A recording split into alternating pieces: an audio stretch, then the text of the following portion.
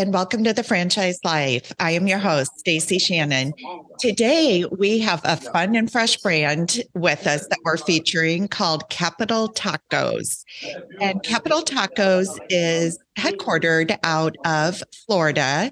And with me, I have one of the co-founders, who is Josh Luger. Welcome, Josh. Thanks for having me.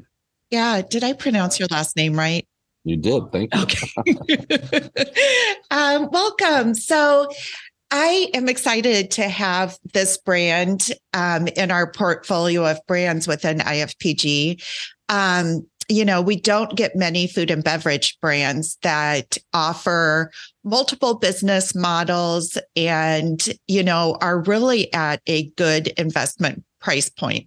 So before we dive into Capital Tacos, do you mind sharing a little bit about yourself and what your story is leading up to this new franchise system? Sure, absolutely. Started my career in finance and investment banking, and got a really good kind of introduction into the world of business and how to kind of look at different businesses and different business models. I like to say investment banking or finance is a great kind of introduction into the world of business.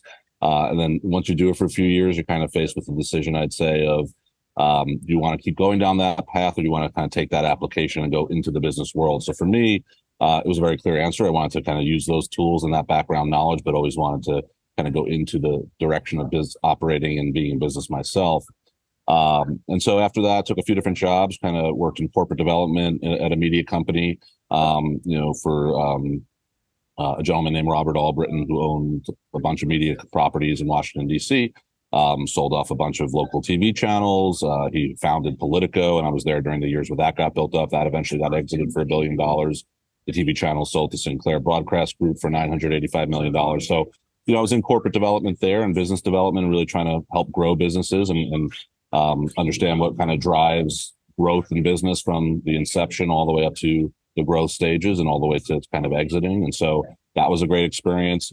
And then I kind of wanted to get my hands a little bit dirtier. So I started going into more of the startup world, worked for a few media startups, really, again, business development, marketing side. So kind of got out of the corporate suite and got out of the suit and really started getting my hands a little bit dirtier, building, business units from scratch.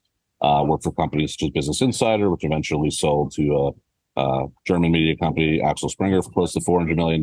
And so it helped found and be part of, different respects, a lot of successful businesses in the kind of the media world. And then, my last job in kind of the startup world, I met a gentleman named James Marcus, who's now my partner in Capital Tacos, and he's also a serial entrepreneur. One of the things I started doing on the side was doing a New York City dining newsletter, so kind of taking my media background and my passion for food and kind of channeling it that way. James had the experience of owning a bottling company as one of the various things he was involved with. He likes to say he invented the first ever ghost kitchen back in college.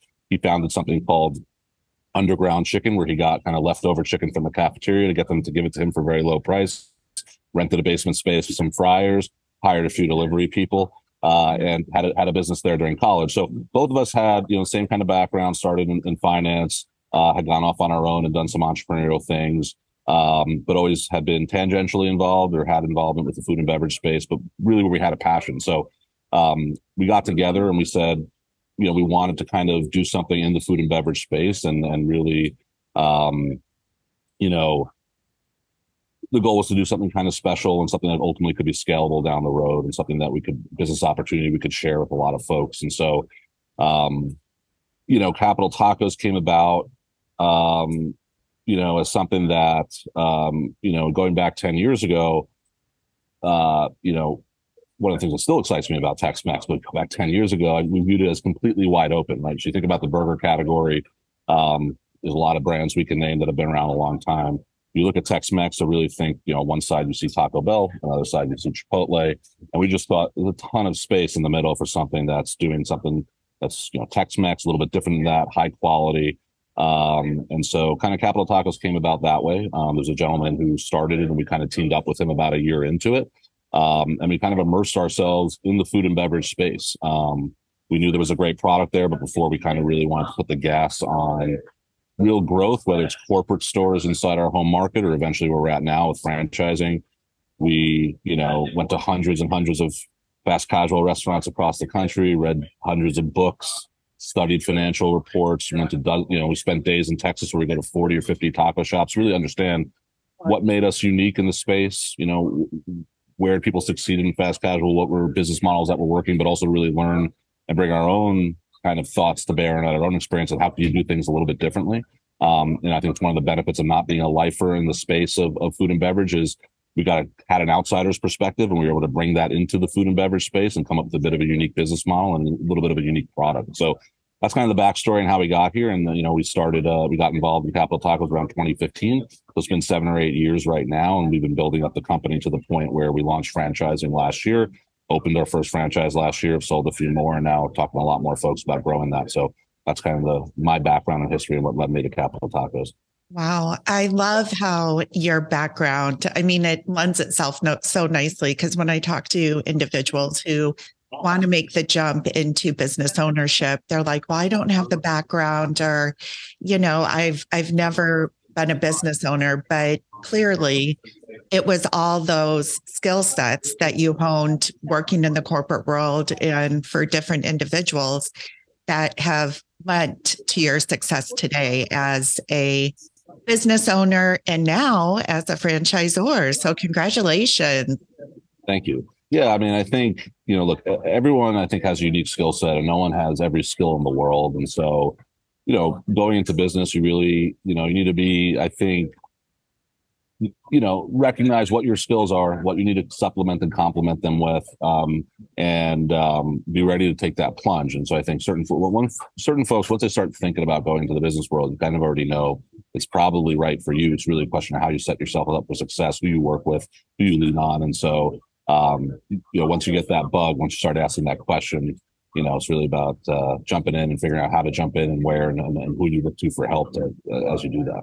No, that's a great point. So based upon visiting hundreds of Tex-Mex restaurants, you must be a connoisseur because that's a heck of a lot of eating.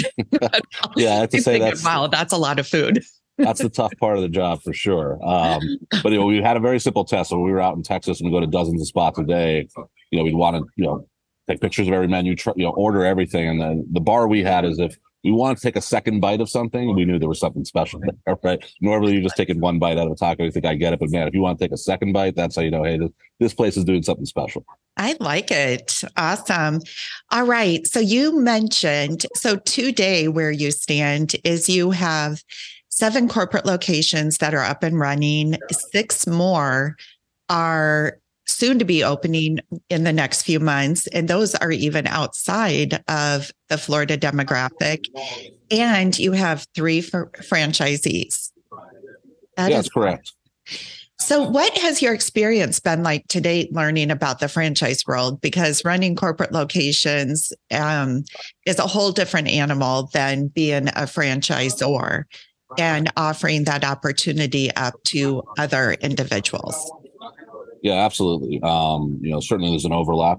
You're serving, it's Capital Tacos Foods, Capital Tacos brand, but in many ways, as you said, they're entirely different businesses. And, we knew what we wanted to do is, before we franchise, we had to prove the scalability of the model ourselves. We had to work through, the tech stack, operational guides and manuals, prove out that we could have multiple locations that are successful, go to a secondary market and prove out we could be successful there.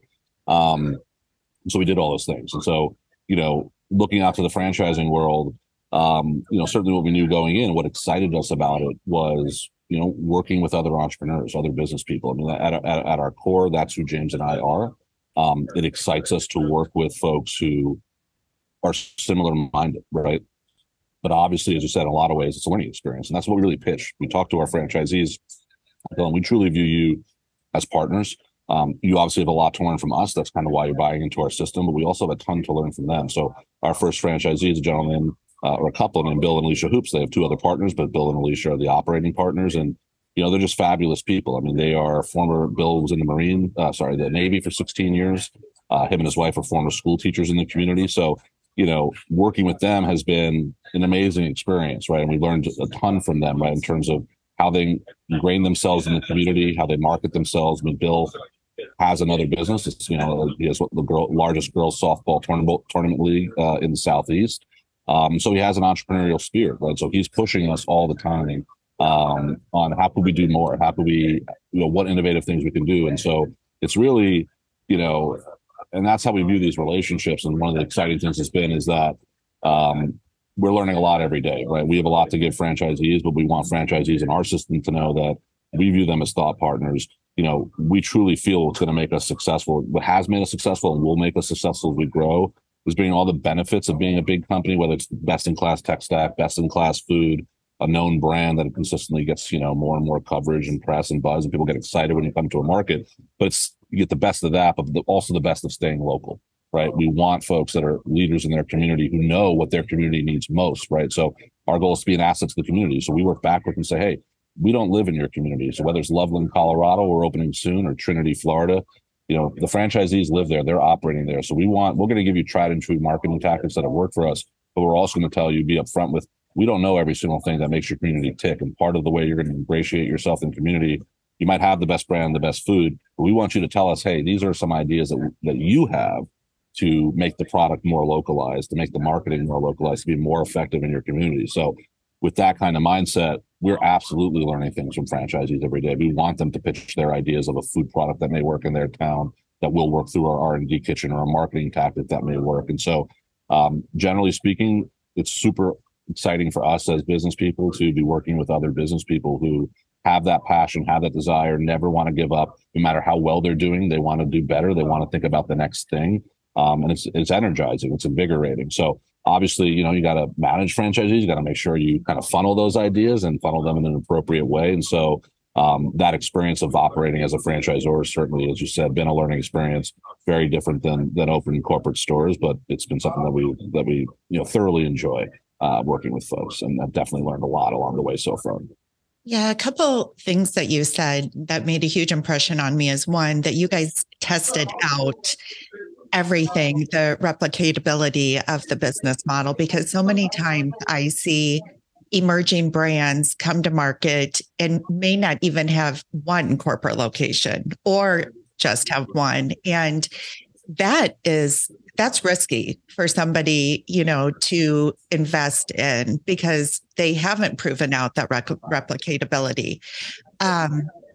So, remarkable for you guys. But then also the other thing was the fact that you recognize that each location has a different culture, although the essence of the brand remains the same, that you are willing to work with those individual business owners and see them as thought leaders and so forth, to bring back feedback. And that's something where, I said this recently, you're in business for yourself, but not by yourself. And that's really the beauty of the franchise model.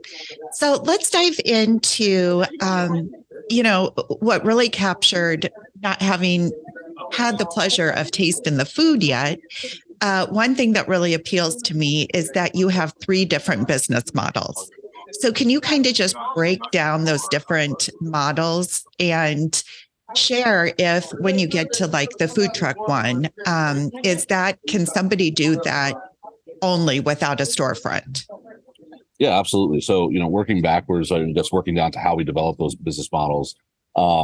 So one of the things that's been in our DNA, and I said, taking a little bit unique coming from outside the food and beverage world, one of the questions we had was, why does everyone pay $1 million to open a restaurant? Do you really need $1 million to open a restaurant?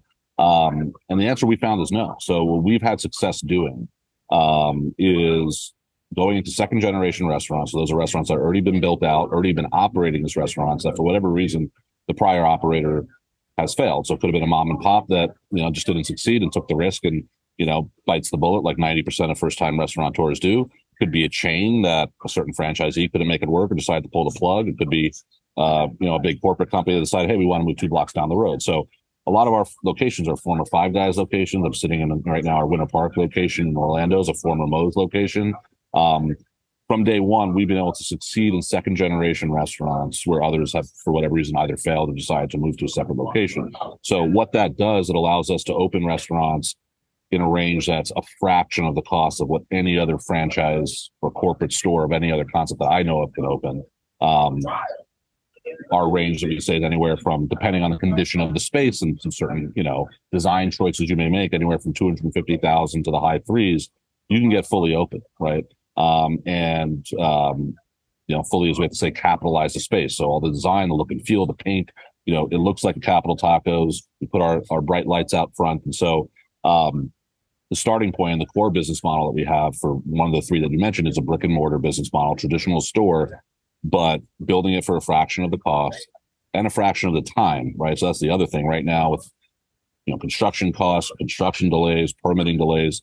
The day you might sign a franchisee agreement to finding a location, building a location. If you're another concept, that could easily take you 18 months, if not more. And, your cost range, you have no idea what it could be because, building costs fluctuate between 12 and 18 months in the future. So our model, the core brick and mortar business model, is look for second generation restaurants. We specialize in being able to find them. We have networks of brokers and we know what to look for. And we have relationships with different landlords. And so, you got to look for them, you got to hunt for them, but we help franchisees do that. We help them negotiate the leases. And so that's the core brick and mortar business model for us, is you could open for a fraction of the cost of it, really any other restaurant out there, and a fraction of the time to get open. So Bill, for example, signed his franchise agreement, I think, in April or May of last year. He was open by November.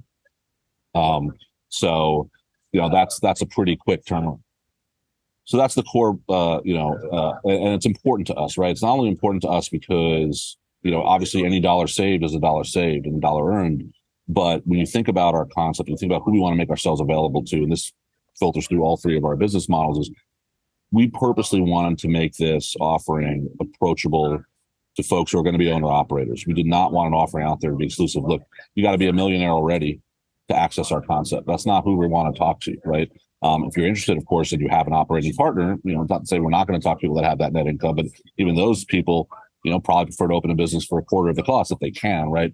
But we didn't want to exclusively make ourselves available to those folks. In fact, what we wanted to make ourselves available to are people who have worked their way up in various industries, including potential the food and beverage industry, who have saved up a nice amount of money, but potentially not $1 million, or can access that amount of money through SBA lending. It's much more reasonable. And make it accessible, right? Make it accessible to people who are going to be operators, who are going to be in the store, who are going to work hard, who are going to care about our brand, and really representing it locally, right? So it was very important for us to make sure that this opportunity is being shared with the right people and making it open and accessible to people. And that's key fundamental principle that we brought into our franchising business model. So that's the brick and mortar. That's 1/3 of the model. But then we said from there, look, there are other ways to be successful. And some people don't even have the 250 or 350 or don't want to invest that much before they see some success. And so what we've also made available is models that, to your question, do not require brick and mortar capital to start. So the second tier is you could have a permanent trailer location. So one of the locations that we have up in Brooksville, Florida, is a trailer that we built under $200,000. We go to landlords there who have big shopping centers, and there are a lot of them across Florida and across the country where they have a lot of empty space. And we go right on the road. We put our trailer up there. We pay basically a very, low rent, which is incremental income for a landlord. That's, not income that they're typically having. Someone say, hey, let me plop up in the middle of, take 5 of your parking spots when you have 500, get incremental revenue from there. And we've made it a self-sufficient trailer that is doing quite well. And so the benefit of that is not only a lower entry point, but you operate it with a much smaller team. In fact, if you're ambitious enough, you could be kind of a solo operator. Our tech allows for, an iPad to kind of take all the orders and you can make them. And so you might have a team from anywhere from 0 additional people to 2 or 3. So it allows, a lower cost of entry, allows a much lower fixed rent that you have to deal with every month, much smaller team to build. And so one of the paths is you could start there. You can be perfectly happy with that, or you can use the profits from that and hopefully work your way up to a brick and mortar. And then a third tier that we have is kind of even more accessible than that. We call it an event trailer. So something that is built to move, not necessarily be in a fixed location. It's even smaller than the permanent trailer location. And that's something that we've seen a ton of success with. Again, Bill, our first franchisee, has an event trailer, and he goes all around Tampa, and outside of Tampa, there's tons of events where people want high quality tacos. We do everything from tacos, nachos, great, unique, handcrafted desserts. Whether it's Teacher Appreciation Week, which is coming down here in Florida next week, and you show up and serve all the teachers, or a wedding or a 4-day festival with tens of thousands of people. You can go out there. We'll help you find what event, how to basically market yourself and find those events. And that is an entry point that's, under 6 figures, right? And so the idea is that we want to make this successful, give people multiple entry points. If you want to do just one of them, we're happy to support you. And we think you could build a thriving business off of that. Another benefit of being the event trailers doesn't even have to be a full-time engagement. If you want to have the trailer, work it on nights and weekends while you have another job, you could keep your income coming in, and this is supplemental, right? And so these are access points to either supplement income or start building your own Capital Tacos empire, but work your way up. And if someone's comfortable with a lower level of investment, fine, go for that, right? So it was really important to us in general to have an accessible business model and not have entry points that leave a lot of people out that we want to talk to. But even within that, we want to have multiple entry points and say, look, wherever you want to start, wherever you're comfortable with starting, we're happy to help you start there and work your way up if that's what you want to do. Yeah, and I think that's a big differentiator for you as well, because there are other brands out there that have a storefront and then offer like an event trailer type concept, but the ones I'm aware of are tied to having a brick and mortar location. So it does not allow for the investment at the lower levels, of entry to be in just an event trailer owner or your static location in, like you said, the mall space. So the total investment range for those models that we just discussed is pretty much between 129,000 and 427 at the high end. So that really encompasses that wide range of the 3 business models. Okay, so in your marketing, you say you're a scratch kitchen, and this is something I've always really wanted to better understand. I mean, to me, it means, it's fresh food, it's locally sourced perhaps, but what does scratch kitchen mean? So it's a great question. And it's especially a great question in this day and age, because I won't name any concepts out there, but you have concepts where maybe 100% of the food or 90% of the food they're using, it's like frozen, comes in bags, and people use like hands to like drop it from a bag to a fryer, and they'll say their food is handcrafted, right? So we're living in a time where everyone's calling their food fresh.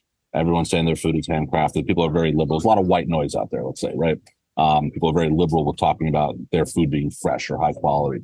So I got to talk to what it means for us. So for us, when we say a true scratch kitchen, what it means is we make everything from scratch in-house every single day in our restaurant. So let's say before the sun is up, before you're out commuting to work, we're in our kitchens prepping for the day. So prep for us starts at 6:30 or 7 in the morning.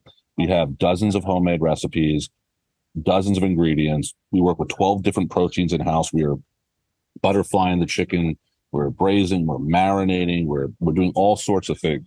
So we serve everything from steak to chicken to chorizo to fried fish to grilled shrimp, fried shrimp, right? So all of our proteins are being cut in-house, cooked in-house every day, marinated in original marinades that we make in-house, making our own sauces, making our own toppings. So we have a chef-created menu. When you come in, it's not come down the line and say, hey, I want put some sour cream cheese on this. No, we have what we call chef-created flavor profiles. There's, a protein or 2 proteins on each one, 6 or 7 unique toppings that we all make in-house. And so what it truly means is, like, for us, like, fresh is like, check the box number 1, high quality ingredients is number 1. But what it really means is we're doing the work in the kitchen. Things aren't like coming in bags that we then just drop in a fryer. I mean, everything you get is a result of multi-layered original recipes that are being actually executed in our stores every single day. And so that's what a scratch kitchen means for us. And we extend that to, we actually grill items to order. And so when you come in, we have open kitchens. Every one of our restaurants has an open kitchen. You see it. I'm not just saying it, we're showing it to you. The show is there. You get the show as well as the food. You order it, we're firing it up on the grill. And so you're seeing it come to life that way. And so that's what it means for us. And so for us, we have dozens of homemade recipes, dozens of homemade ingredients. We're working in the kitchen all day, every day, to deliver, the unique taste and food that we do. And so the important thing is that what we've done is really made it so in a way where there's not a single step in a recipe that is extraneous, that doesn't need to be there. There's not a single ingredient doesn't need to be there. So a lot of the questions we get is, that sounds great. I love the idea of delivering like the absolute best, most inventive Tex-Mex out there, but I'm not a lifelong restaurateur. Is it going to be too hard for me? Well, I point back to our first franchisee, Bill. I mean, he had experience as a teenager working at McDonald's, but not much more than that. So really no restaurant experience, true restaurant experience working, operating a restaurant. And he's, within 60 to 90 days, he was able to, there's no support from corporate anymore. He went through a training program, but he basically taught himself. So nothing we do is rocket science. It does take some work. You got to be in the kitchen to do the work. We're not just shipping stuff to franchisees and saying, here, open up the bag and drop it in. There is work involved, but there's work you could train yourself to do. And we could obviously help you do that. And you can get to an expert level in that relatively soon. And the value you get from doing that work pays off tenfold in terms of what you're able to deliver to customers and, how unique it is maybe compared to other people who might be saying their food is fresh. Well, put our food from a true scratch kitchen up against quote unquote simply fresh food. You're going to taste the difference. You're going to see the difference. And so that's what scratch kitchen means to us. Awesome. So given that, what does your employee landscape look like for, let's say, a brick and mortar location? Yeah. So, like I say, the one variable kind of depends on, how many full-time folks you have versus maybe younger folks who are looking for part-time hours. But generally speaking, probably need about 15 employees per store. You like to have, obviously for franchisees, the question of how much time they're going to be spending in their own store. How many operating partners are there? Are you serving as the GM or assistant manager? Are you hiring managers? But roughly speaking, in terms of team members, we like to say, 15 is a good rough number. You might be able to do a little bit less if, everyone's there full time, a little bit more if you have some more part-timers. So, you need some people, but you don't need an army to execute what we do. All right. So what I would like to touch on now is that you had mentioned technology at one point, and where I think it was in the event trailer model where the individual can go ahead and put in their order on, say, like an iPad or something. So what is the technology package comprised of? Yeah. So, again, it works back to the principle of, we want our franchisees, our operators to be able to focus on operating, right? So we want the technology to work for them and make their lives as easy as possible. And on the flip side, the same thing, what consumers are demanding right now is convenience, right? They want to be able to order as simply and conveniently, as anywhere else. And so from our standpoint, we've invested in best-in-class technology for every one of those three options that you talked about. So for our brick and mortar stores, we have top-of-the-line online ordering system. We work with the leading online ordering company in restaurants called Olo. We have another company that has an overlay that does our app. It also makes the Olo interface for online ordering look better, called Koala. We use Punch, which is the leading kind of rewards program in the restaurant space. And so if you go online and use our website or our app to order, you're going to see experiences up there with the biggest brands. And from an operational standpoint, all the orders, whether it's from Uber, DoorDash, our website, our app, come straight through the kitchen to a customized kitchen display system. We have a customized point of sale program. All the orders flow to one place, makes it very easy. If you came in tomorrow, you'd be able to make tacos because it tells you exactly what to put on, what the proportions are. So again, it makes it very easy for customers on the consumer facing side, and from a kitchen side, operating side, makes it very easy to execute. And those are all systems that we've either custom developed or worked with, leading partners to build out our menu and then integrate them with the point of sale system. So that's the brick and mortar. As you go to the trailers, we have a different point of sale system that's specifically, geared towards trailers, where it still allows for online ordering. But it basically allows you to kind of come up. You could choose to take orders yourself, or you could set up kind of a self-service kind of tablet there, where someone can look at the menu, place their own orders. They put in their phone number, and literally, if you talk about a trailer where you gotta go, kind of wait outside. It then texts you when your order's ready. So if you're waiting in your car, or you're shopping, next door, you come and get it, right? And if you're at a big festival, right, and you might place an order, it might take a few minutes to come out. You might go to the next trailer down and get something else while you're waiting for this food. It'll text you when your order's ready. So again, from a customer standpoint, every one of our models allows for the most convenient possible way to order. And from an operator's perspective, it allows you to focus on operating and have the technology work for you. Very nice. So on a last note, let's touch on the unit economics. So we have to tread lightly here. We have to stick with what's in the franchise disclosure document, but pretty impressive unit economics. So what you reflect is a brick and mortar around average revenue is around about 1 point, almost 1.5 million, correct? And then gross profit of around 600,000. And that's based on 2022 numbers, it'd be based on 2022 numbers. And then your static trailer is 332,000 in annual revenue, and then 115 in pre-tax profits. So those are pretty some. And I mean, the static trailers, the event trailers, that is purely going to be based upon how much those individuals are working those trailers, right? I mean, that's the hours based upon those is going to be discretionary in those instances where the brick and mortar, you have standard business hours. Yeah. So, the numbers you quoted from FTD or from the FTD, don't let those numbers speak for themselves. So the answer is yes. I mean, we have standard hours, for our brick and mortar 11 to 9. That being said, we believe in also being modular. So, those numbers reflect 11 to 9 operating hours in our current units. But, we're talking right now with franchisees about potentially if someone's like, I'm comfortable. Can I launch breakfast catering? Can I launch a breakfast program? We have a breakfast menu that's sitting in our POS. From a corporate level, we prep a lot in the morning. And so we have a lot going on. We do a lot of off premises. And so for our corporate stores, we said, we don't know if the juice is worth the squeeze there from an operational perspective. But again, franchisees are always looking to push the button. So we're willing to say, we'll work with you. We got a breakfast menu there. You want to extend your hours, you can go for it. We obviously work with you on that. We also can do certain talents are good for late night. So we're testing that on one of our corporate stores now. So the numbers you read reflect, standard 11 to 9 hours, but there's definitely the potential down the road, I'd say, to both lengthen it in the morning or the afternoon or the evening, late night.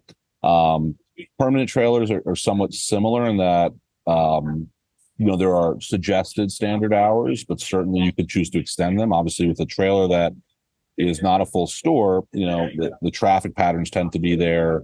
You probably want to close a little bit earlier. There's a little bit of a less, later, not as much of a late dinner rush. That being said, if you turn on third-party delivery or in a certain area where there is a lot of late night traffic for some reason, or there might be bars nearby, people are coming out, you might want to extend those hours, right? So the numbers you have there reflect kind of an 11 to 7 setup, but we're happy to work with franchisees to say, hey, I want to extend those hours, work late night, or you think breakfast could work for me? We'll definitely work with them to kind of figure that out if that's something they want to test. And then the event trailer, you're exactly right, which is that is entirely going to be focused on how many, how hard do you go out and find events? How many events do you do? As I said, that could be something where you're doing it full time or you're looking for events every day of the week. You could be going to, serve at a school on a Monday afternoon, then go to an apartment complex and serve maybe only 30 people at night, but that's another, $400 or $500 in revenue. And do that 5 nights a week and then do festivals on the weekend if you could find them and book them. Or you might say, look, I'm only going to do nights and weekends. And so the event trailer itself is a lot more flexible. It's built for that flexibility so that you could be as aggressive with it as you may want or not want to be. But obviously, to the extent you're spending more time and doing more events, that's going to mean more revenue and profit for you. All right. Well, Josh, my last question for you is, when are we going to get a Capital Tacos in Palm Beach County? No matter when someone asks me that, no matter where, I've said hopefully sooner rather than later. But we are opening soon in Tamarack, Florida, which is a little bit of a drive, but hopefully worth the drive. So we'll hopefully see you there soon. But that'll be our first South Florida location. So our hope is when we plant flags in different areas, really think about it as planting seeds, both from either corporate, but hopefully also a franchisee perspective where folks might come. Now there's a store they can travel to from Palm Beach and test it out. So if you're someone who's interested from that area, you don't necessarily have to travel to Tampa or Florida. It is just a drive. You can test it out, see what it's like. And we hope that that's going to kind of help drive interest across all of South Florida. So as I said, hopefully sooner rather than later, but time will tell. Absolutely. Well, Josh, thank you so much for sharing your story and diving into the Capital Tacos franchise opportunity. I'm excited to watch this one grow, and I'm sure it will grow quickly. So with that said, for anybody that is interested in learning more about Capital Tacos, please feel free to reach out to me at Stacy@fusionfranchising.com. Thanks and have a great day.